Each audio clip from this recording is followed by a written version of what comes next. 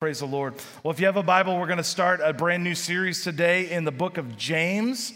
The book of James is a great book, and it's a powerful book. I've had lots of people tell me how it's their favorite book, and they're so excited that we're going to do this. And I think, yeah, that's great. James is a great book. It just punches you in the mouth about every other verse, right? I mean, and people are like, yes, beat me up, you know? I don't know that I feel that way about the whole thing, but it is a powerful book, and I just want to give, just for a couple of minutes, let me just give you the background on the book of James. We'll start in verse 1. The Bible says this letter is from James, a slave of God and of the Lord Jesus Christ, and I'm writing to the 12 tribes, Jewish believers scattered abroad. Greetings. So who is James? Well, there's a number of folks in the Bible named James that we come across in the New Testament. It was actually the Jewish word is Jacob. If you didn't know that, James is actually Jacob, but our English translation is James. And so this guy, just to cut to the chase, this guy is named James the Just, and he was the half-brother of Jesus. He was raised in the same home as Jesus, so you got to know he had all the skinny on how Jesus was when he was a kid. Like he knew it all. Now, I doubt, the Bible's very clear. Jesus was tempted in every way. So he was tempted to lie to his mom and talk smack back, right? I mean, all those things that you have done.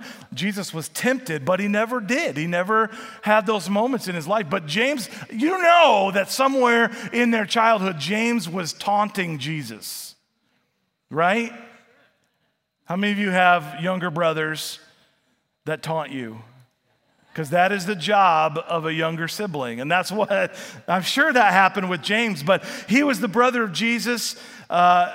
He was unlikely. In fact, the Bible's pretty clear that Jesus' family did not believe in him while he was doing his earthly ministry. So James did not become a believer until after the resurrection of Christ. He didn't believe in Jesus the way that you and I did or do until after the resurrection. But he became the bishop or the pastor at the church in Jerusalem. So he was the home base pastor. After Acts chapter 2 happened and the Holy Spirit was poured out on the church, and the end of Acts chapter 2, it tells us about the thousands and thousands of people who began to join the church.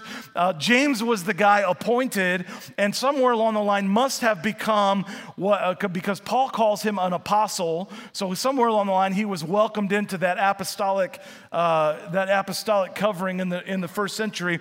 But he became the pastor of the church in Jerusalem. He does not in this passage name drop. In fact, if you had written the letter, you would have said, "Hey guys, this is James, and I grew up with Jesus. I know more than you know about this guy."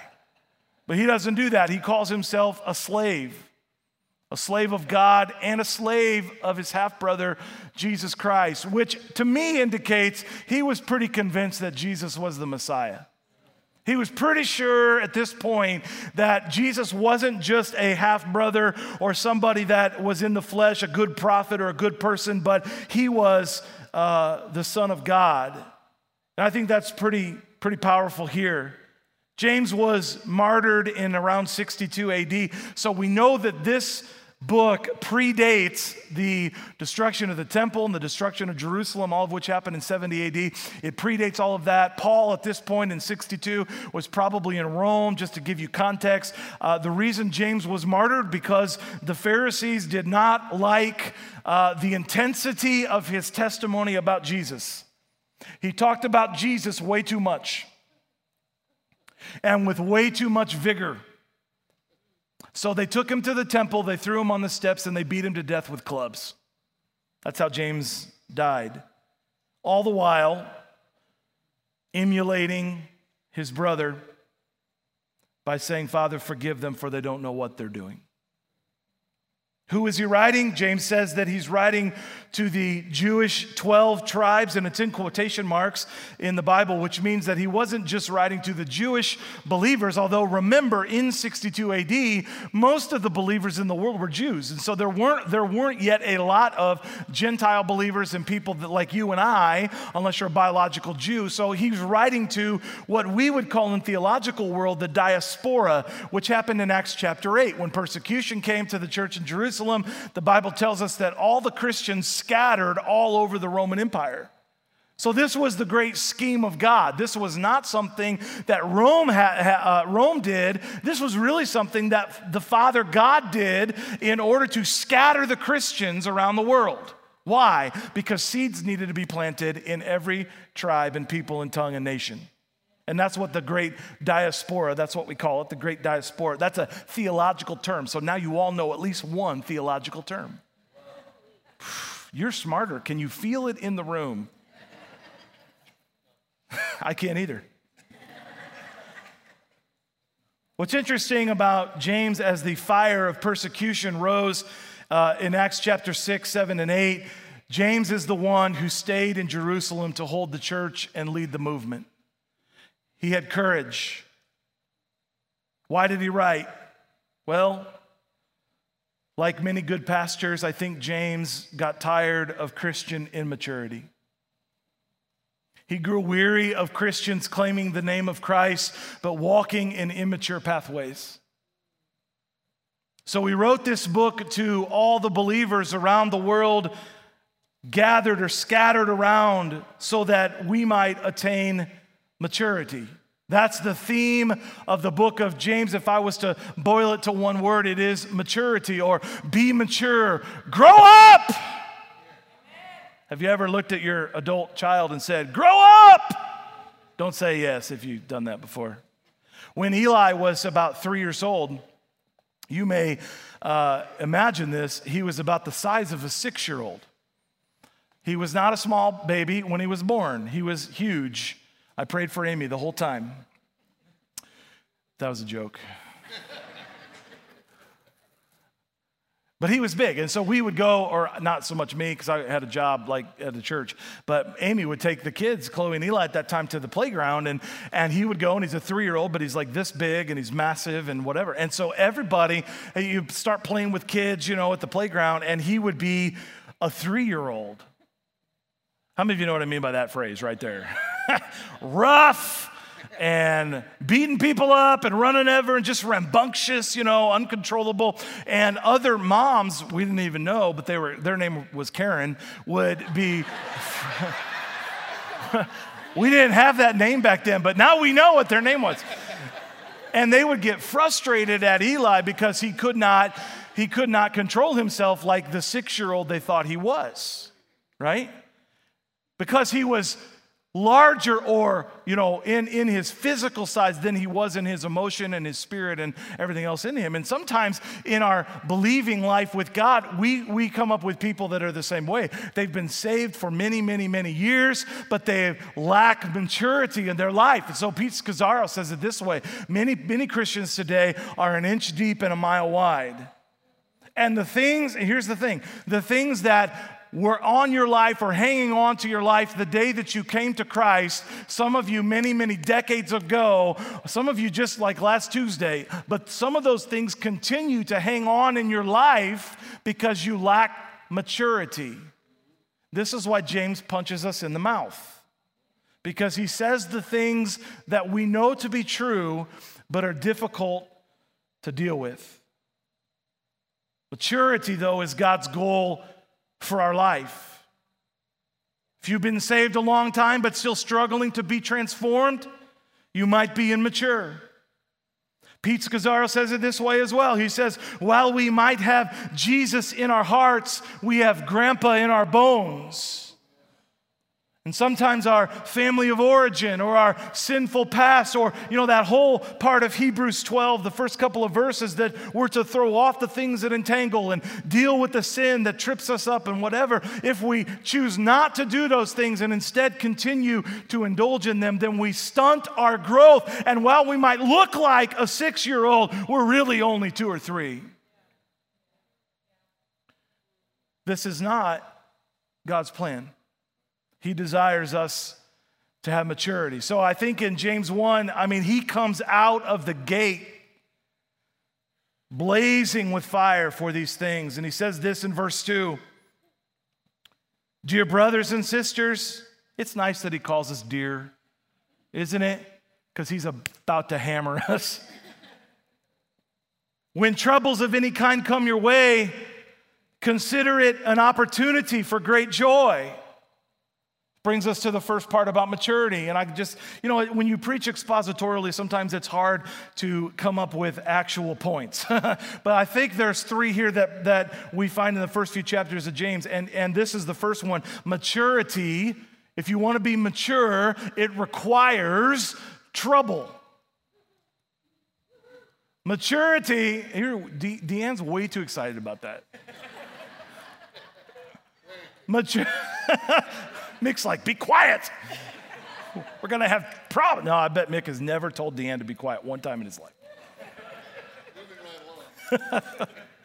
If you're going to be mature, you're going to have to go through trouble. And James says it right there. Look, guys, you're going to go through trouble. Two operative words in this first sentence, two operative words. The first one is when. The word when. When troubles of any kind come your way. It is not an if trials will come, it is a when trials will come. So, why are we shocked when trials come? Why are we surprised when trials and tribulations come our way? Jesus told the disciples in John 16:33, in this world, in this life, you will have trouble. Trouble. No. Thank you. Thanks for laughing at me. In this world, you'll have trouble. It's something of a truth that the church has lost over the last several decades, maybe a couple hundred years, because if you read the church fathers, if you read St. John of the Cross, for instance, St. John of the Cross is a great saint from the Middle Ages, and he talked about things like this. Doesn't this sound pleasant? The dark night of the soul. Doesn't that sound awesome? I want the dark night of the soul. Nobody wants the dark night of the soul. But it's kind of like in the early church, it was expected. It was something that we knew was going to take place. In fact, the church fathers had sort of a saying that suffering and trials is the natural way of discipleship. That problems in our life and difficulty in this world, not just persecution from unsaved people, but difficulty was going to be the natural way that we grow up in our faith and become mature. Why? Because maturity requires trouble. It can't happen really any other way. You can't get it from reading books and listening to podcasts. Oh, you can grow and you can gain some great insight and knowledge of your faith. How many of you know knowledge only goes so far as your experience? So you can have tremendous knowledge about some of the things we sang about today, the faithfulness of God and how He's never failed us and things like that. But until you walk through trial and experience the faithfulness of God, and experience the provision of God. Are you with me? It's really hard to understand and mature in that place in our life. So it's not if trials will come, it's when they'll come. And when they come, they will be of many kinds. Now, the version that I preach from is the New Living Translation, just because I think it's easier to read. It's a paraphrase. But the real translation there would not be of any kind, but of many kinds. There will be diverse trials and tribulations. So James doesn't limit the kind of trials we can experience. He says they're going to be of all kinds. How many of you have experienced many kinds of trials in your life? Some trials are man-made. Have you ever experienced the spirit of stupid in your life? Don't raise your hand. Some are satanic in nature, but others are sent by God. It's interesting to me as I read some of the stories in the Old Testament how God sent a tormenting spirit, or how God sent this kind of a trial, or how God sent this. Why did He send it? Well, it's the second operative word. The first operative word in this first maturity requires trouble is when. The second is opportunity. Opportunity. He says that when various trials come, consider it an opportunity for great joy, not a guarantee. I mean, isn't that the kicker? Have you ever gone through a trial and thought, man, if I felt joy, then I'd be joyful, but I don't feel joy, so I'm going to be grouchy. You probably didn't put it that way. Why? Because when trials come, it's only an opportunity. It's not a guarantee that joy will happen, and really joy is not the natural or innate response. It's not the fallback response that most people have, but the opportunity to respond to joy through various trials is exactly what spurs us towards maturity, but it's only an opportunity.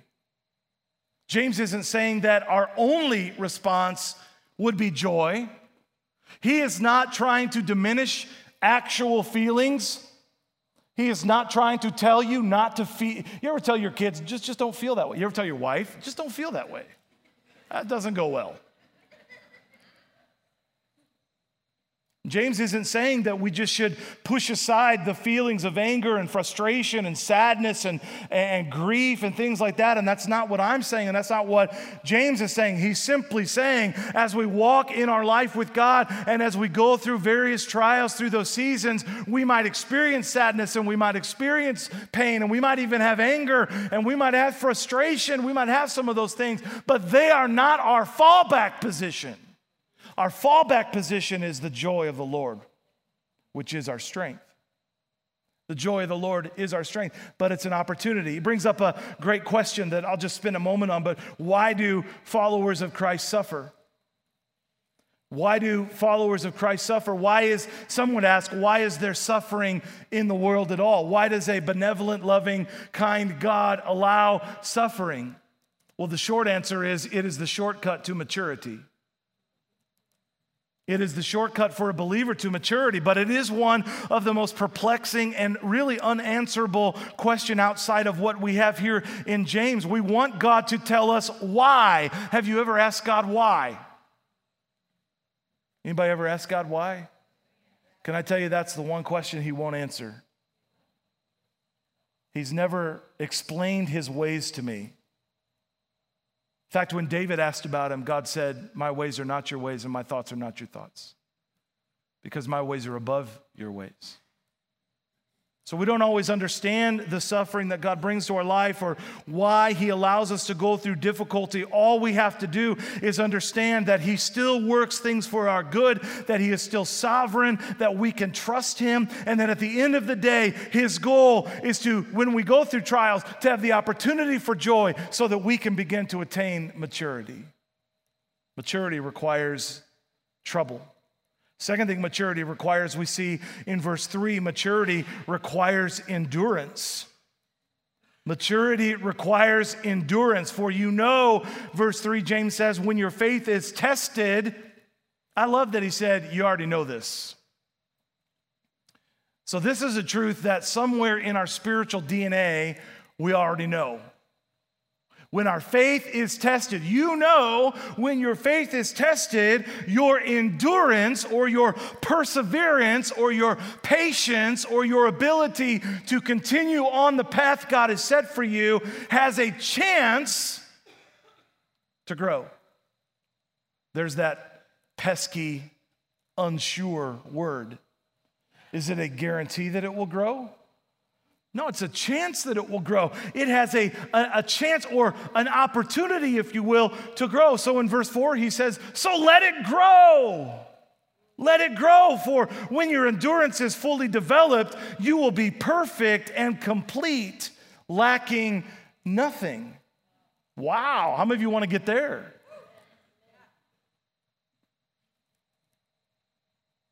James says, let it grow, because if endurance doesn't grow, then the converse would be true. We cannot grow in our perfection, in our completeness, in our need for nothing. There's really no other way for endurance to grow than through trial and difficulty. So James says, look, if you want to be mature, you've got to understand trials and trouble are going to come. It's going to give you an opportunity to have joy. And if you can find your way to joy, then your endurance can grow. You can have better stamina to get through the things in this life if endurance grows. Learning to endure in the face of suffering seems to be a biblical and historical hallmark of those who follow Christ and successfully complete their race. Can I say that one more time? Learning to endure in the face of suffering is a biblical and historical hallmark of those who have successfully finished their race. I've always wondered, when old men have moral failure, how that can be. How can someone who has run a race with God, and then at the end, the very last part, as Paul said, I don't want to run this race and then be disqualified. How do we keep that from happening? Through trial and trouble, we develop and grow endurance. One commentator said this: the difficulties of life are intended by God to refine our faith, heating it in the crucible of suffering so that impurities might be refined away and so that it might become pure and valuable before the Lord. The testing of faith here in James is not intended to determine if you have faith, but rather to purify a faith that already exists. You have faith, you believe in God, you believe in His plan. Now He wants to turn the heat up in your life so that you can develop endurance, so that you can have staying power. Christians learn to remain faithful to God over the long haul. Can I just tell you, God, He wants you to have victory today, but He wants you to have victory in 25 years. He wants you to live in victory. He wants you to walk in power and walk in authority for years and years and years, for the long haul. I don't know if you've read the Bible, but He is not a microwave God. He is a crock-pot God. And food in the crock pot is way better than food out of the microwave. That was brilliant.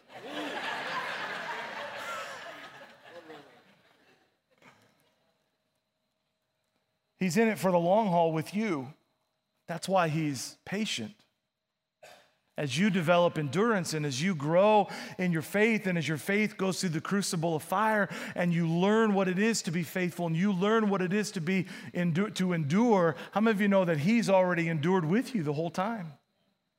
See, He is the example of that perfection. He is the one that we are to emulate in our endurance. He heats up our life so that maturity may come. Maturity requires trouble. Maturity requires endurance. And lastly, maturity requires wisdom. Wisdom. Verse 5, if you need wisdom, and if I took a poll in here, everybody should raise their hand. Ask our generous God. Man, I love that. He doesn't lack supply of wisdom. Amen? Ask our generous God, and He will give it to you. He will not rebuke you for asking. He doesn't go, man, you're such an idiot for asking for wisdom. I can't believe. You know how many books are out there? You could read a book. You could listen to whatever. You're such a doofus for asking me for wisdom. No, it says that He won't think poorly of you. In fact, it's the reason Solomon was so blessed by God. Solomon was asked for wisdom, right? God said, whatever you want, Solomon. How many of you would have thought, I should ask for wisdom? Would have been like, I watched Aladdin last night. It would have been like the genie. What can I get out of this thing, Instead, Solomon asked for wisdom. You know what the Bible says about the kingdom of Israel because of Solomon's wisdom? Gold was as common as rocks. Why? Because God blessed Solomon. There was wisdom that he had. Why? Because he's a generous God and he gives wisdom to those that ask him. But when you ask him, verse 6 says, but when you ask him, be sure that your faith is in God alone. Now, why is that important? And I mentioned it a couple of times already. I'm not really a conference guy. Like, if you ever get Charisma Magazine? If you look at Charisma Magazine or whatever, Christian publication, you can spend, pastors, people, whatever, you can spend every day of your life just about at a conference somewhere. You can find a book to read, and I love to read, and you should read, whatever else. I'm not saying we shouldn't read, but you can find a book to read about any subject you want. Your marriage needs help. There's 7 million books about marriage. You need to figure out how to parent a kid with ADD. There's 150 of those. You need to learn how to parent orphans or adopted children. There's books about that. Like, how many of you know there's knowledge? We have more knowledge floating around the world right now than we've ever had in the history of man. And it's accessible to you. But God says you can't lean on the wisdom of all those things. Your faith, when you need godly wisdom or divine wisdom, must be in him alone, not in your knowledge or the books you've read or the podcasts you've listened to or whoever your mentor is. Are you with me? And I think that's the challenge. Because we say this, I say this. Well, God, if I was you, this is how I'd do it. I read a book, and I've been in this class, and I've got my master's degree. Like, I've worked on this, God, maybe a little more than you have. And God is saying, listen, if you want the wisdom that comes from God, your faith must be in him alone. Alone. Not in any other thing. God's wisdom surpasses human wisdom. Paul said, 1 Corinthians chapter 1, that the wisdom of men is foolishness to God. Like, the wisdom of men is not even the floor of God's wisdom. The ceiling of the wisdom of men is not even the floor of God's. It's like in the basement and below grade. Because God's wisdom so surpasses the wisdom of man. And he provides it generously to those who ask. Asking God for wisdom, though, is different than what we tend to do when we're in trial. What's the prayer we pray when we're in trial? God, tell me what to do. Or get me out of here. But in my case, it's always, I can't tell you how many millions of times in my life I said, God, just tell me what to do and I'll do it. If you just tell me what to do and I'll do it. And I just have come to the conclusion that's the wrong prayer. The right prayer is, God, give me wisdom. Help me to walk in your wisdom. And God, guess what God does? He unfolds the what to do as you go through. Does that make sense? Asking God for wisdom. Here's what I think asking God in faith is. Asking God in faith is believing that God can. When you ask God for wisdom, or you ask God for healing, or you ask God for deliverance, or whatever you ask God for, we usually believe that he can do it. But faith takes it one step further, and it's not just believing that God can, because we know he can do anything, right? Nothing's impossible with God. It is believing that God will. Where do we get that from? Rack, Shack, and Benny. Come on, VeggieTale people. You're my peeps. Rack, Shack, and Benny get thrown in, or they're refused to bow to the big bunny, and it was a bunny. I don't know. The bunny. Okay, no, we're not doing it. We're not doing it. You guys are starting to get me. It's awesome. All right. And they say to Nebuchadnezzar, we will not bow. Go ahead and throw us into the fire. We believe that our God can deliver us. And then in the next verse, we believe he will deliver us. See, faith is not just believing God can, faith is also believing he will. He will do what he said he would do. See, Satan can defeat an ignorant believer, but he cannot overcome the Christian who knows the Word of God and understands the purposes of God through the wisdom of God.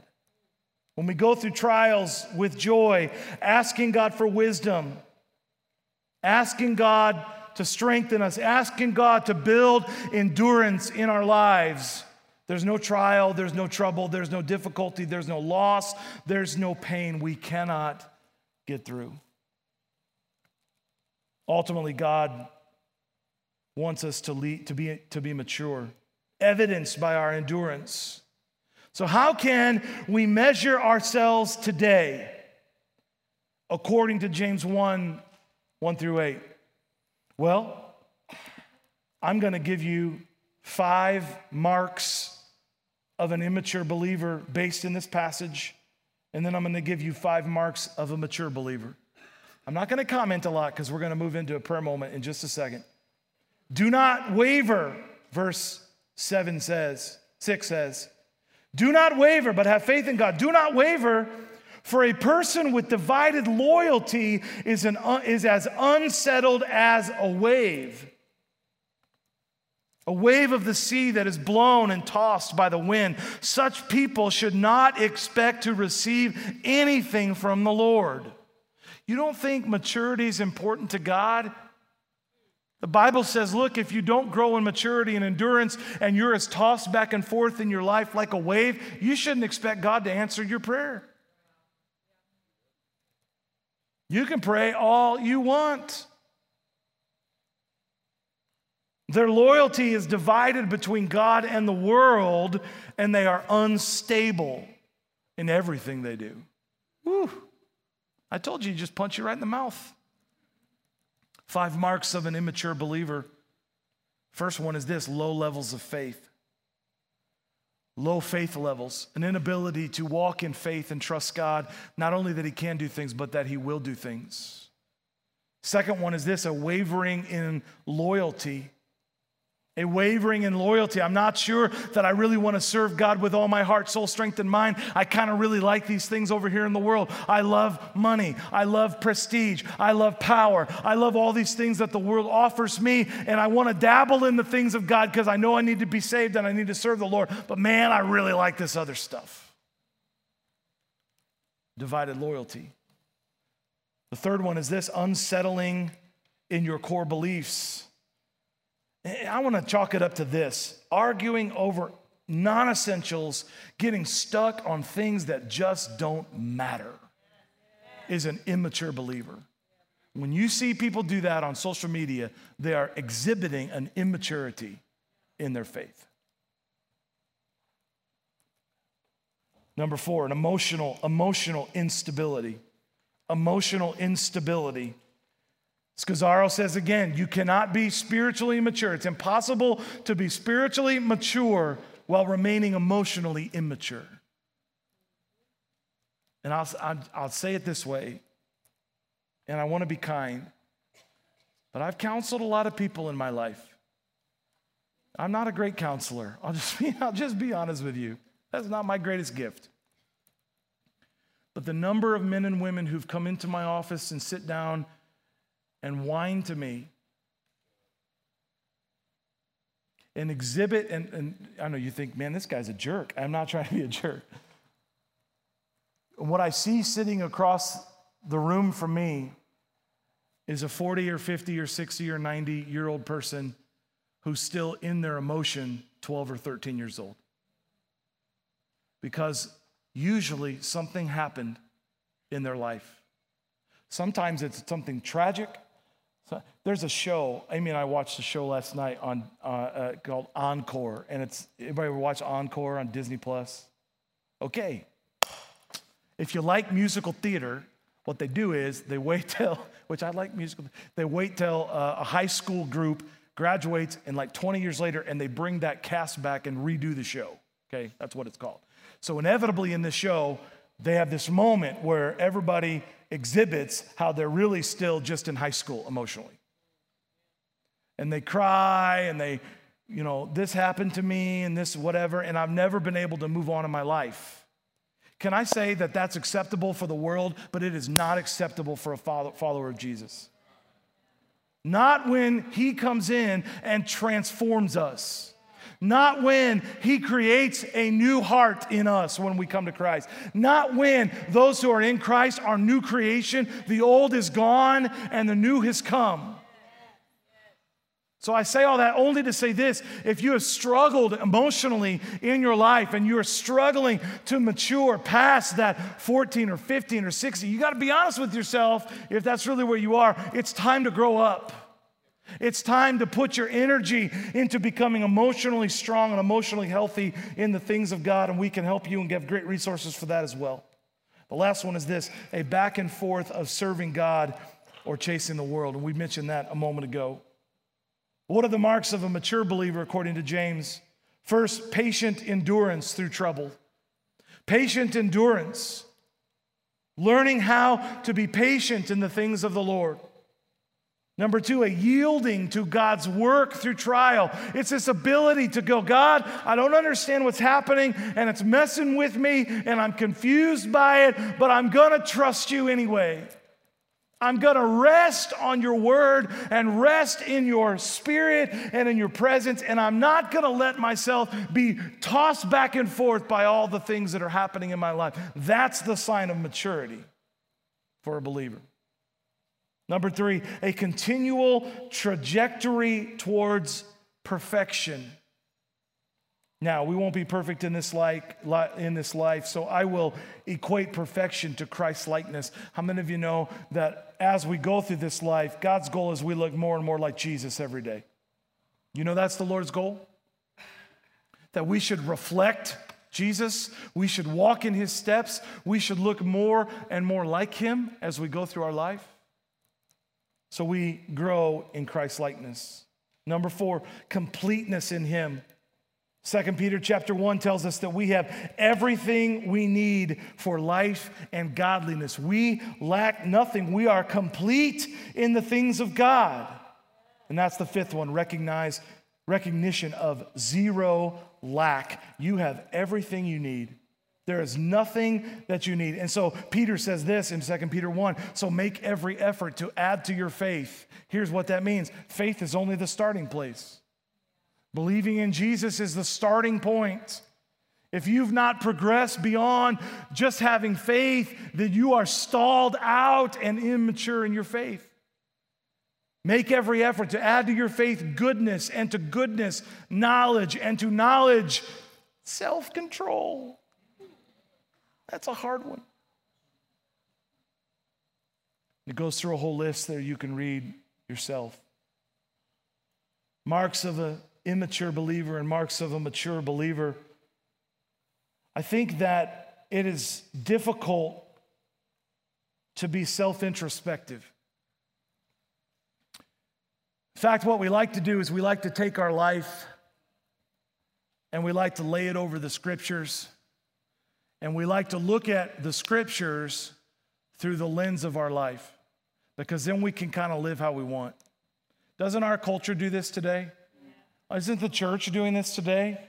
We're redoing the way that we see God and the way that we see heaven and the things that are in the scriptures, and that God is very clear about. We're laying our life over it so that we can reinterpret in a way that reflects the way we want to see it. But a mature believer will take the Word of God and instead lay it over their life and look at their life through the lens of Scripture to evaluate, okay, where am I at? How am I growing? How am I advancing? How is God working in my life? It's not just feeling good about the things of God when you come to church and worship. It's easy in this room, guys. It's hard when we go out there. It's harder when we're at work and things don't go well. It's harder when something's going wrong in our family. It's harder to watch our country and our society go through the things that we've been going through lately. But we don't get to switch it. We've got to leave the scripture, the Bible, the Word of God on top. Amen? Amen. Worship team, if you want to come, here's what I want to do. Man, I thought I could preach shorter. You came in this morning and you received this piece of paper. As Pastor Jim mentioned, it is also on the YouVersion app if you prefer to use the app. But when I talk about taking the scriptures and laying it over your life, this is a way you can do that. So this is a way to pray the scripture over your life. And I just want to teach you how to do it. We're going to do it in about 4 minutes, 5 minutes. And we're going to move very quickly through these things. But here's the gist of it. We look at the passage of Scripture. So what we're using today is this passage in James chapter 1. You look at this passage of Scripture and you simply look for what God is revealing to us about himself. So in the first, for instance, dear brothers, when troubles come your way, consider it an opportunity for great joy. Well, let's praise the Lord for the family of God. How many of you see brothers and sisters in there? How many of you are grateful for the family of God? How many of you are grateful that when you have the family of God, you don't go through these things alone? Amen? We praise God that you are part of his family. Praise God that he is at work in your life, especially through various trials, and that the joy of the Lord is your strength. Those are the things he's talking about there. So we praise him for that, and then we reverse it and we ask him. Because of what he shows us, we can then ask him. We can make requests. So we ask him, keep our heart and our soul in him throughout trials. How many of you know that'd be important? We ask him for a strong spirit of joy to pervade anything and everything you are facing. And then we just continue down the passage of Scripture. So I wrote this, so that's why it's long. And every Sunday, as we go through the book of James, I'm going to have one of these for you. And my hope is that this will be a tool for you to use in your private devotions, that you can pray this passage of Scripture. What if we, the majority of us, took this week and just every day, we took 10 minutes and we just kind of prayed through these points and just walked down it and let the Holy Spirit speak to us and whatever? You think that maybe this passage of Scripture would sort of get caught in your spirit? That's the idea. And you're releasing these things into your life as you pray them. So we're not going to pray this every single Sunday or whatever I write. We're not going to pray it every Sunday, but we will occasionally, as at the close of the message, just pray this together. So I thought today would be an appropriate day to just run through this together and pray. So would you stand with me this morning, just briefly, and we're going to do this in about 4 minutes. So we're going to spend 30 seconds or so on each part here. So here's how we start. Can we just praise God for the family? And so you lift your voice. You don't pray in your head, but you lift your voice. God, I just thank you for the family of God. Thank you that I am part of this family. Thank you that I am not on my own. I don't have to walk by myself, but you've created this thing called the family of God, and I am part of it, God. Thank you for that. Thank you that you're working in my life. Come on, lift your voice, would you? Thank you that you're working in my life, God. Lord, that you are working through trials in my life. You're working through difficulty. Thank you that the joy of the Lord is my strength. When I am weak, oh God, the joy of the Lord makes me strong. Thank you for that. Thank you, Lord. Now ask him. Go on to those next points. Ask him, God, keep my heart and my soul through you whenever I go through trials. Come on, ask him that, church, would you? I don't want you to listen to me pray. I want you to practice praying, if you don't mind. Jesus, help me to keep my heart and my soul through you. Let it not waver to the left or the right. Let it not be tossed around by the waves and the wind that blow, but let me stay strong in you, God. And would you release a strong spirit of joy in my life, in Jesus' name. In Jesus' name. Now we move on to the next verse. I won't read it, but we're going to praise God.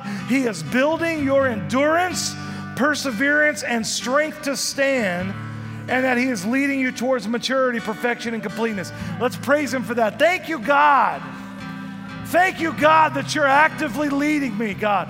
You are helping me become better at enduring, Father. You are working maturity into my life. You're making me complete in you. God, you're doing a great and mighty work through me right now. Thank you, God, that you are the God that works in me. In Jesus' name. Now ask him for revelation to see what he's doing. for courage to allow endurance to develop, and for revelation of specific areas He is working to bring maturity. Can you ask Him, God, would you just give me special revelation of where you're working, what you're trying to work out of me, what you're trying to develop and grow in me, the maturity that you're trying to bring. Help me to see it, God. If I see it, I won't be afraid. I won't have fear, God. I won't wonder where you are or what you're working if you'll just show me. So I ask you, Holy Spirit, to speak to me the things you're hearing from the Father. Give me fresh revelation, I pray, in Jesus' name. In Jesus' name. And lastly, we praise Him that He is the God of wisdom, and He desires to give it abundantly to you, and that He is the God who hears your prayer and responds to your faith. Can you thank Him for that? Thank you, God. Thank you that you are the God of wisdom. God, there's no wisdom that's greater than yours, but you are the great wisdom giver. You are a generous God when it comes to wisdom. Thank you, Lord, that you give generously to those that ask.